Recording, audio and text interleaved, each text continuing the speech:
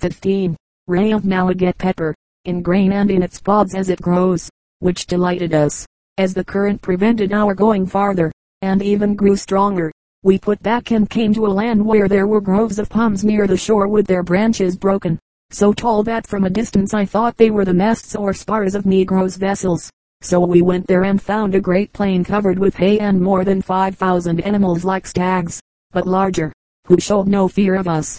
5 elephants came out of a small river that was fringed by trees, 3 full grown, with 2 young ones, and on the shore we saw holes of crocodiles in plenty. We went back to the ships and next day made our way from Cape Verde and saw the broad mouth of a great river, 3 leagues in width, which we entered and guessed to be the Gambia. Here wind and tide were in our favor, so we came to a small island in midstream and rested there the night. In the morning we went farther in and saw a crowd of canoes full of men, who fled at the sight of us, for it was they who had killed Nuno Tristram and his men. Next day we saw beyond the point of the river some natives on the right-hand bank, who welcomed us. Their chief was called Frame Gazik and he was the nephew of Pharaoh Sangul, the great prince of the Negroes. There they gave us 180 pounds worth of gold, in exchange for our goods. The lord of the country had a Negro with him named Buka, who knew the tongue only of Negroland, and finding him perfectly truthful, I asked him to go with me to Cantor and promised him all he needed. I made the same promise to his chief and kept it. We went up the river as far as Cantor, which is a large town near the riverside. Farther than this the ships could not go, because of the thick growth of trees and underwood. But here I made it known that I had come to exchange merchandise, and the natives came to me in very great numbers. When the news spread through the country that the Christians were in Cantor, they came from Timbuktu in the north, from Mount Jello in the south, and from Quekun, which is a great city, with a wall of baked tiles. Here, too, I was told, there is gold in plenty and caravans of camels cross over there with goods from Carthage, Tunis, Fez, Cairo and all the land of the Saracens. These are exchanged for gold, which comes from the mines on the other side of Sierra Leone. They said that range ran southwards, which pleased me very greatly, because all the rivers coming from thence, as far as could be known, ran westward. But they told me that other very large rivers ran eastward from the other side of the ridge. There was also, they said, east of these mountains, a great lake, narrow and long, on which sailed canoes like ships. The people on the opposite sides of this lake were always at war, and those on the eastern side were white. When I asked who ruled in those parts, they answered that one chief was a Negro, but towards the east was a greater lord who had conquered the Negroes a short time before. A Saracen told me he had been all through that land and had been present at the fighting, and when I told this to the prince, he said that a merchant in Oran had written him 2 months before about this very war, and that he believed it. Such were the things told me by the Negroes at Cantor. I asked them about the road to the gold country, and who were the lords of that country. They told me the king lived in Kukia, and was lord of all the mines on the right side of the river of Cantor, and that he had before the door of his palace a mass of gold just as it was taken from the earth, so large that 20 men could hardly move it, and that the king always fastened his horse to it and kept it as a curiosity on account of its size and purity. The nobles of his court wore in their nostrils and ears ornaments of gold. The parts to the east were full of gold mines, but the men who went into the pits to get gold did not live long, because of the foul air. The gold sand was given to a woman to wash the gold from it. I inquired the road from Cantor to Kukia and was told the road ran eastward, where was great abundance of gold, as I can well believe, for I saw the Negroes who went by those roads laden with it. While I was thus trafficking with these Negroes of Cantor, my men became worn out with the heat and so we returned towards the ocean. After I had gone down the river 50 leagues, they told me of a great chief living on the south side, who wished to speak with me. We met in a great wood on the bank, and he brought with him a vast throng of people armed with poisoned arrows, assegais, swords and shields, and I went to him, carrying some presents and biscuit and some of our wine, for they had no wine except that made from the date palm, and he was pleased and extremely gracious, giving me 3 Negroes and swearing to me by the one only God that he would never again make war against Christians, but that they might trade and travel safely through all his country. Being desirous of putting to proof this oath of his, I sent a certain Indian named Jacob whom the prince had sent with us, in order that in the event of our reaching India, he might be able to hold speech with the natives, and I ordered him to go to the place called Alcuzet, with the lord of that country, to find Mount Jello and Timbuktu through the land of Jalaffa. A knight had gone there with him before. This Jacob, the Indian, told me that Alcuzet was a very evil land, having a river of sweet water and abundance of lemons, and some of these he brought to me, and the lord of that country sent me elephant's teeth and 4 negroes, who carried one great ivory tusk to the ship. Now the houses here are made of seaweed, covered with straw, and while I stayed here at the river mouth 3 days, I learned that all the mischief that had been done to the Christians had been done by a certain king called Nomi Mansa, who has the country near the great headland by the mouth of the river Gambia. So I took great pains to make peace with him, and sent him many presents by his own men in his own canoes, which were going for salt along the coast to his own country, for the salt is plentiful there and of a red color. Now Nomi Mansa was in great fear of the Christians, lest they should take vengeance upon him. Then I went on to a great harbor where I had many negroes come to me, sent by Nomi Mansa to see if I should do anything, but I always treated them kindly. When the king heard this, he came to the riverside with a great force, and sitting down on the bank, sent for me, and so I went and paid him all respect. There was a bishop there of his own faith who asked me about the God of the Christians, and I answered him as God had given me to know, and then I questioned him about Mahomet, whom they believe. At last the king was so pleased with what I said that he sprang to his feet and ordered the bishop to leave his country within 3 days, and swore that he would kill anyone who should speak the name of Mahomet from that day forward, for he said he trusted in the one only God and there was no other but he, whom his brother Prince Henry worshipped. Then calling the infant his brother, he asked me to baptize him and all his lords and women. He himself would have no other name than Henry, but his nobles took our names, like James and Nuno. So I remained on shore that night with the king but did not baptize him, as I was a layman. But next day I begged the king with his 12 chief men and 8 of his wives to dine with me on my caravel, and they all came in armed, and I gave them fowls and meat and wine, white and red, as much as they could drink. And they said to one another that no people were better than the Christians. Then again on shore the king asked me to baptize him, but I said I had not leave from the Pope, but I would tell the prince, who would send a priest. So Nomi Mansa at once wrote to Prince Henry to send him a priest and someone to teach him the faith, and begged him to send him a falcon with the priest, for he was amazed when I told him how we carried a bird on the hand to catch other birds, and with these he asked the prince to send him 2 rams and sheep and geese and ganders and a pig, and 2 men to build houses and plan out his town, and all these wishes of his I promised him that the prince would grant. And he and all his people made a great noise at my going, but I left the king at Gambia and started back for Portugal. One caravel I sent straight home, but with the others I sailed to Cape Verde, and as we came near the seashore we saw 2 canoes putting out to sea, but we sailed between them and the shore, and so cut them off. Then the interpreter came to me and said that Dazegishi, the lord of the land and an evil man, was in one of them.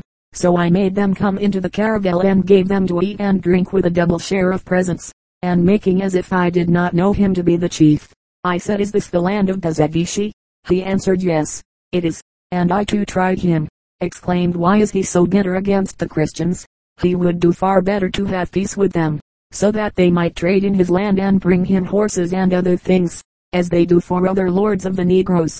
Go and tell your lord Dazegishi that I have taken you and for love of him have let you go." At this he was very cheerful, and he and his men got into their canoes, as I bade them, and as they all were standing by the side of the caravel, I called out, "Dazegishi, Dazegishi, do not think I did not know thee. I could have done to thee what I would, and now, as I have done to thee, do thou also to our Christians." So they went off, and we came back to Orgine and the Isle of the Herons, where we found flocks of birds of every kind, and after this came home to Lagos, where the prince was very glad of our return. Then after this for 2 years no one went to Guinea, because King Afonso was at war in Africa and the prince was quite taken up with us. But after he had come back from El Cacar, I reminded him of what King Nomi Mansa had asked of him, and the prince sent him all he had promised, with a priest, the abbot of Soto de Casa, and a young man of his household named John Delgado. This was in 1458. 2 years afterwards King Afonso equipped a large caravel and sent me out as captain, and I took with me 10 horses and went to the land of the Barbacans, which is near the land of Nomi Mansa, and these Barbacans had 2 kings. but the King of Portugal gave me power over all the shores of that sea, that any ships I might find off the coast of Guinea should be under me, for he knew that there were those who sold arms to the Moors, and he bade me to seize such and bring them bound to Portugal. And by the help of God I came in 12 days to this land of the Barbacans, and found 2 ships there, one under Gonzalo Ferreira, of Oporto, of the household of Prince Henry, that was conveying horses; the other was under Antonio de Noli, of Genoa.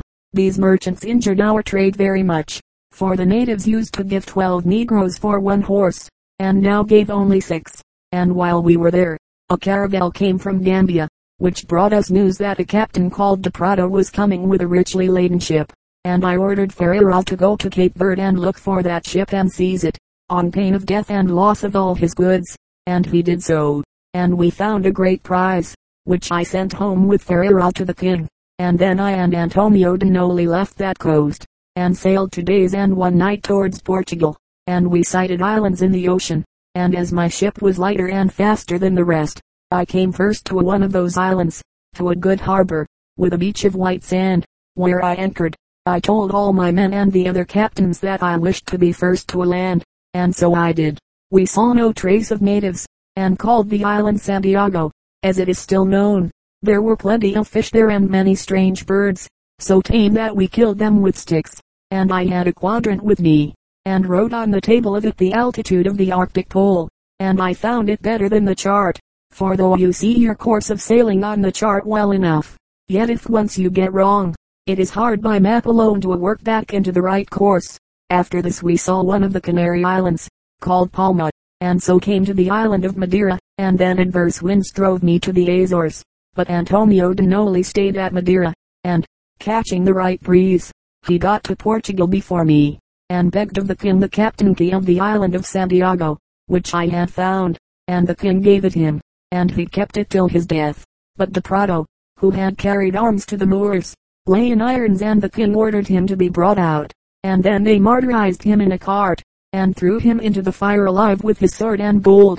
Chapter XIX. Henry's last years and death. 1458-60.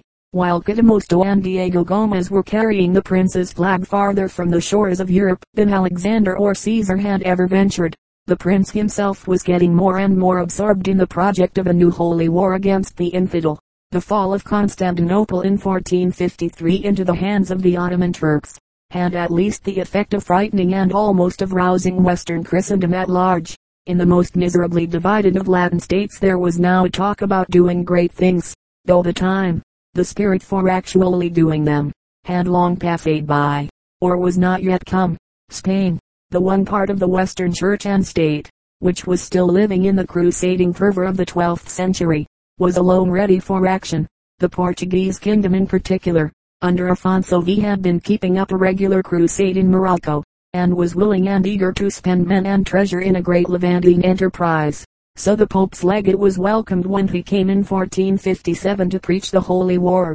Afonso promised to keep up an army of 12,000 men for war against the Ottoman, and struck a new gold coinage, the cruzado, to commemorate the year of deliverance. But Portugal by itself could not deliver New Rome or the Holy Land, and when the other powers of the West refused to move, Afonso had to content himself with the old crusade in Africa. But he now pushed on even more zealously than before his favorite ambition, a land empire on both sides of the straits, and Prince Henry's last appearance in public service was in his nephew's camp in the Morocco campaign of 1458. In the siege of Alcácer the Little, the Lord Infant forced the batteries, mounted the guns, and took charge of the general conduct of the siege. A breach was soon made in the walls, and the town surrendered on easy terms, for it was not, said Henry, to take their goods or force a ransom from them that the King of Portugal had come against them, but for the service of God. They were only to leave behind in Alcácer their Christian prisoners. For themselves, they might go, with their wives, their children, and their property.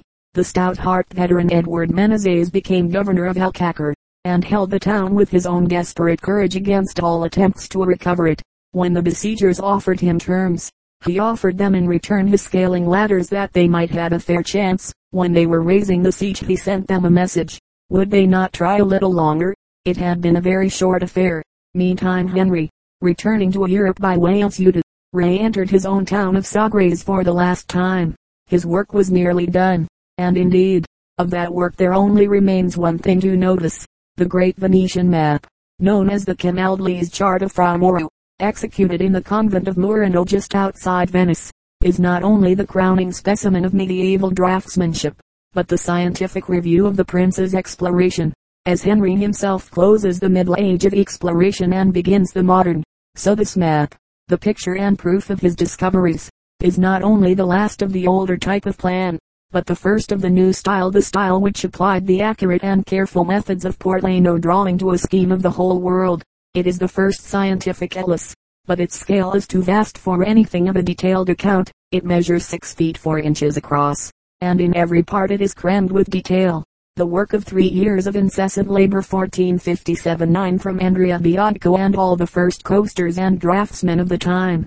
In general, there is an external carefulness as well as gorgeousness about the workmanship. The coasts, especially in the Mediterranean and along the west coast of Europe, would almost suit a modern admiralty chart, while its notice, the first notice, of Prince Henry's African and Atlantic discoveries is the special point of the whole work.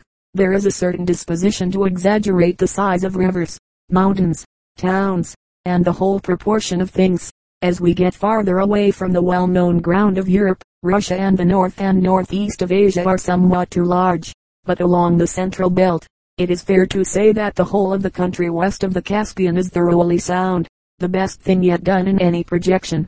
No one could look at Fra Mauro's map and fail to see at a glance a picture of the old world, and the more it is looked at, the more reliable it will prove to be. By the side of all earlier essays in this field, no one can look at the Arabic maps and their imitations in medieval Christendom, whether conscious or unconscious, as in the Spanish example of 1109, without despair. It is almost hopeless to try and recognize in these anything of the shape, the proportions, or the distribution of the parts of the world which are named, and which one might almost fancy it was meant to represent at the time. Place the map of 1459 by the side of the Hereford map of 1300 or of the Dry-Size scheme of 1130 made at the Christian court of Sicily, or in fact beside any of the theoretical maps of the 1,000 years that had gone to make the Italy and the Spain of Fra Mauro and Prince Henry, and it will seem to be almost absurd to ask the question, do these belong to the same civilization? In any kind of way, what would the higher criticism answer, out of its infallible internal evidence tests? Of course, these are quite different. The one is merely a collection of the scratchings of savages, the other is the prototype of modern maps. Yet the Christian world is answerable for both kinds. It had struggled through ignorance and superstition and tradition into clearer light and truer knowledge, and when Greek geography came to be reprinted and revived, this was in part at least a consequence of that revival of true science which had begun in that very dark time, the night of the 12th century, where we are not likely to see any signs of dawn till we look, not so much at what is written now, as at what the poor besotted savages of the ages of Abélard and Bernard and Aquinas and Dante have left to bear witness of themselves, between Henry's return from Alcacer and his death. While the great Venetian map was in making, 2 years went by, years in which Diego Gomez was finding the Cape Verde Islands and pushing the farthest south of European discovery still farther south. But of the prince's own working, apart from that of his draftsmen, we have little or nothing, but a set of charters. These charters were concerned with the trade profits of the Guinea commerce and the settlers in the Newfound lands off the continent Madeira, the Azores, the Canaries, and had an interest as being a sort of last will and testament of the prince to his nation, settling his colonies, providing for the working of the lands he had explored, before it should be too late. Already on the 7th June, 1454, Afonso had granted to the Order of Christ, for the explorations made and to be made at the expense of the aforesaid order, the spiritual jurisdiction of Guinea, Nubia, and Ethiopia, with all rights as exercised in Europe and at the mother house of Tamar. Now on the 28th December, 1458, Prince Henry granted, in his town, that the said order should receive 1/20th of all merchandise from Guinea, slaves, gold and all other articles, the rest of the profit to fall to the prince's successor in this kingdom of the seas. In the same way on the 18th September, 1460, the prince grants away the church revenues of Porto Santo and Madeira to the Order of Christ, and the temporalities to the Crown of Portugal. It was his to give, for by royal decree of September 15, 1448. The whole control of the African and ocean trade and colonies had been expressly conferred upon the infant. No ships as we have seen could sail beyond Bajadar without his permit. Whoever transgressed this forfeited his ship, and all ships sailing with his permit were obliged to pay him 1/5 or 1/10 of the value of their freight. But the end was in sight. The prince was now 66, and he had spent himself too strenuously for there to be much hope of a long life in him. Of late years, pressed by the increasing claims of his work, he had borrowed enormous sums from his half-brother, the millionaire Duke of Braganza. Now his body failed him like his treasures. What we know of his death is mainly from his body servant, Captain Diego Gomez, who was with him at the last. In the year of Christ 1460, the Lord Infant Henry fell sick in his own town, on Cape St. Vincent, and of that sickness he died on Thursday, November 13th, in the self-same year, and King Afonso, who was then at Evora with all his men, made great mourning on the death of a prince so mighty, who had sent out so many fleets, and had won so much from Negro land, and had fought so constantly against the Saracens for the faith. And at the end of the year, the king bade me come to him. Now till then I had stayed in Lagos by the body of the prince my lord, which had been carried into the church of St. Mary in that town, and I was bidden to look and see if the body of the prince were at all corrupted, for it was the wish of the king to remove it to the monastery of Batella which D. Henry's father King John had built. But when I came and looked at the body, I found it dry and sound, clad in a rough shirt of horsehair. Well doth the church repeat, thou shalt not suffer thine holy one to see corruption. For how the Lord Infant had been chaste, a virgin to the day of his death, and what and how many good deeds he had done in his life, is to be remembered, though it is not for me here to speak of this, for that would be a long tale. But the King Afonso had the body of his uncle carried to Batella and laid in the chapel that King John had built, where also lie buried the aforesaid King John and his Queen Philippa, mother of my lord the prince, and all the 5 brothers of the infant. He was brawny and large of frame, says Azurara, strong of limb as any. His complexion was fair by nature, but by his constant toil and exposure of himself it had become quite dark. His face was stern and when angry, very terrible. Brave as he was in heart and keen in mind, he had a passion for the doing of great things. Luxury and avarice never found lodgment within him, for from a youth, he quite left off the use of wine, and more than this, as it was commonly reported, he passed all his days in unbroken chastity. He was so generous that no other uncrowned prince in Europe had so noble a household, so large and splendid a school for the young nobles of his country. For all the best men of his nation and still more those who came to him from foreign lands were welcomed at his court, so that often the medley of tongues and peoples and customs to be heard and seen there was a wonder, and none who worthily came to him left the court without some proof of his kindness. Only to himself was he severe. All his days were spent in work, and it would not easily be believed how often he passed the night without sleep, so that by his untiring industry he conquered the impossibilities of other men. His virtues and graces it is too much to reckon up. Wise and thoughtful, of wonderful knowledge and calm bearing, courteous in language and manner and most dignified in address. Yet no subject of the lowest rank could show more obedience and respect to his sovereign than this uncle to his nephew.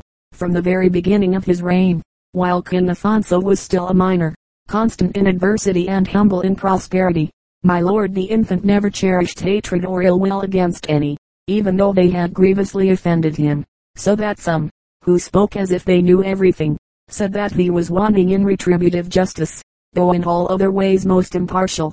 Thus they complained that he forgave some of his soldiers who deserted him in the attack on Tangier, when he was in the greatest danger. He was wholly given up to the public service, and was always glad to try new plans for the welfare of the kingdom at his own expense. He gloried in warfare against the infidels and in keeping peace with all Christians, and so he was loved by all, for he loved all, never injuring any, nor failing in due respect and courtesy towards any person however humble, without forgetting his own position. A foul or indecent word was never heard to issue from his lips. To Holy Church, above all, he was most obedient, attending all its services and in his own chapel causing them to be rendered as solemnly as in any cathedral church. All holy things he reverenced, and he delighted to show honor and to do kindness to all the ministers of religion. Nearly 1/2 of the year was passed by him in fasting, and the hands of the poor never went out empty from his presence. His heart never knew fear except the fear of sin, Chapter XX. The results of Prince Henry's work. Henry's own life is in one way the least important part of him. We have seen how many were the lines of history and of progress in Christendom, in Portugal, in science that met in him, how Greek and Arabic geography, both knowledge and practical exploration, was as much a part of what he found to work with as the memoirs of Christian pilgrims, traders, and travelers for 1,000 years, how the exploring and expanding energy which the Northmen poured into Europe, leading directly to the crusading movement, was producing in the Portugal of the 15th century the very same results as in the France and Italy and England of the 12th and 13th, and now, on the failure of the Syrian Crusades, the Spanish counterpart of those crusades, the greatest of social and religious upheavals in the Middle Ages, had reached such a point of success that the victorious Christians of Spain could look out for new worlds to conquer. Again we have seen how the 12th, 13th, and 14th century progress in science, especially in geographical maps and plans, the great extension of land travel and the new beginnings of ocean voyaging during the same time, must be taken into any view of the prince's life and work. We have now to look for a moment at the immense results of that same life which had so vast and so long a preparation. For just as we cannot see how that work of his could have been done without each and every part of that many-sided preparation in the history of the past, so it is quite as difficult to see how the great achievements of the generation that followed him and of the century, that wonderful 16th century, which followed the age of Henry's courtiers and disciples, could have been realized without the impetus he had given and the knowledge he had spread. For it was not merely that his seamen had broken down the middle wall of superstitious terror and had pierced through into the unknown south for a distance of nearly 2,000 miles. It was not merely that between 1412 and 1460 euros passed the limits of the west and of the south, as legend had so long fixed them. Not merely that the most difficult part of the African coast, between Bajadar and the Gulf of Guinea, had been fairly passed and that the waterway to India was more than half found. This was true enough. When Vasco da Gama was once round the South Cape, he soon found himself not in an unknown and untraversed ocean, but embarked upon one of the great trade routes of the Mohammedan world. The main part of the distance between the Prince's farthest and the southern Cape of Good Hope, was passed in 2 voyages, in 4 years 1482-6. But there was more than this. Henry did not only accomplish the first and most difficult steps of his own great central project, the finding of the way round Africa to India, he not only began the conversion of the natives, the civilization of the coast tribes and the colonization of certain trading sites, he also founded that school of thought and practice which made all the great discoveries that have so utterly eclipsed his own. From that school came Columbus, who found a western route to India, starting from the suggestion of Henry's attempt by south and east. Bartholomew Dias, who reached and rounded the southernmost point of the old world continent and laid open the Indian Ocean to European sailors. Da Gama, who was the first of those sailors to reap the full advantage of the work of 90 years, the first who sailed from Lisbon to Calicut and back again. Albuquerque, who founded the first colonial empire of modern Europe, the first great outsettlement of Christendom, the Portuguese trade dominion in the East. Magellan, who finally proved what all the great discoverers were really assuming, the roundness of the world. The nameless adventurers who seem to have touched Australia some time before 1530, the draftsmen who left us our first true map of the globe. So it is not in the actual things done by the prince's efforts that we can measure his importance in history. It is because his work was infinitely suggestive, because he laid a right foundation for the onward movement of Europe and Christendom, because he was the leader of a true Renaissance and Reformation, that he is so much more than a figure in the story of Portugal. Illustration: Columbus ASS Christopher, carrying the Christian faith, in the form of the infant Jesus, across the ocean. There are figures which are of national interest, there are others which are less than that, figures of family or provincial importance, others again which are always dear to us as human beings, as men who felt the ordinary wants and passions and lived the ordinary life of men with a brilliancy and an intense power that was all their own. There are other men who stand out as those who had changed more or less, but changed vitally and really, the course of the world's history, without whom the whole of our modern society, our boasted civilization, would have been profoundly different. For after all, the modern Christian world of Europe has something to boast of, though its writers spend much of their time in reviling and decrying it. It is something that our Western world has seen.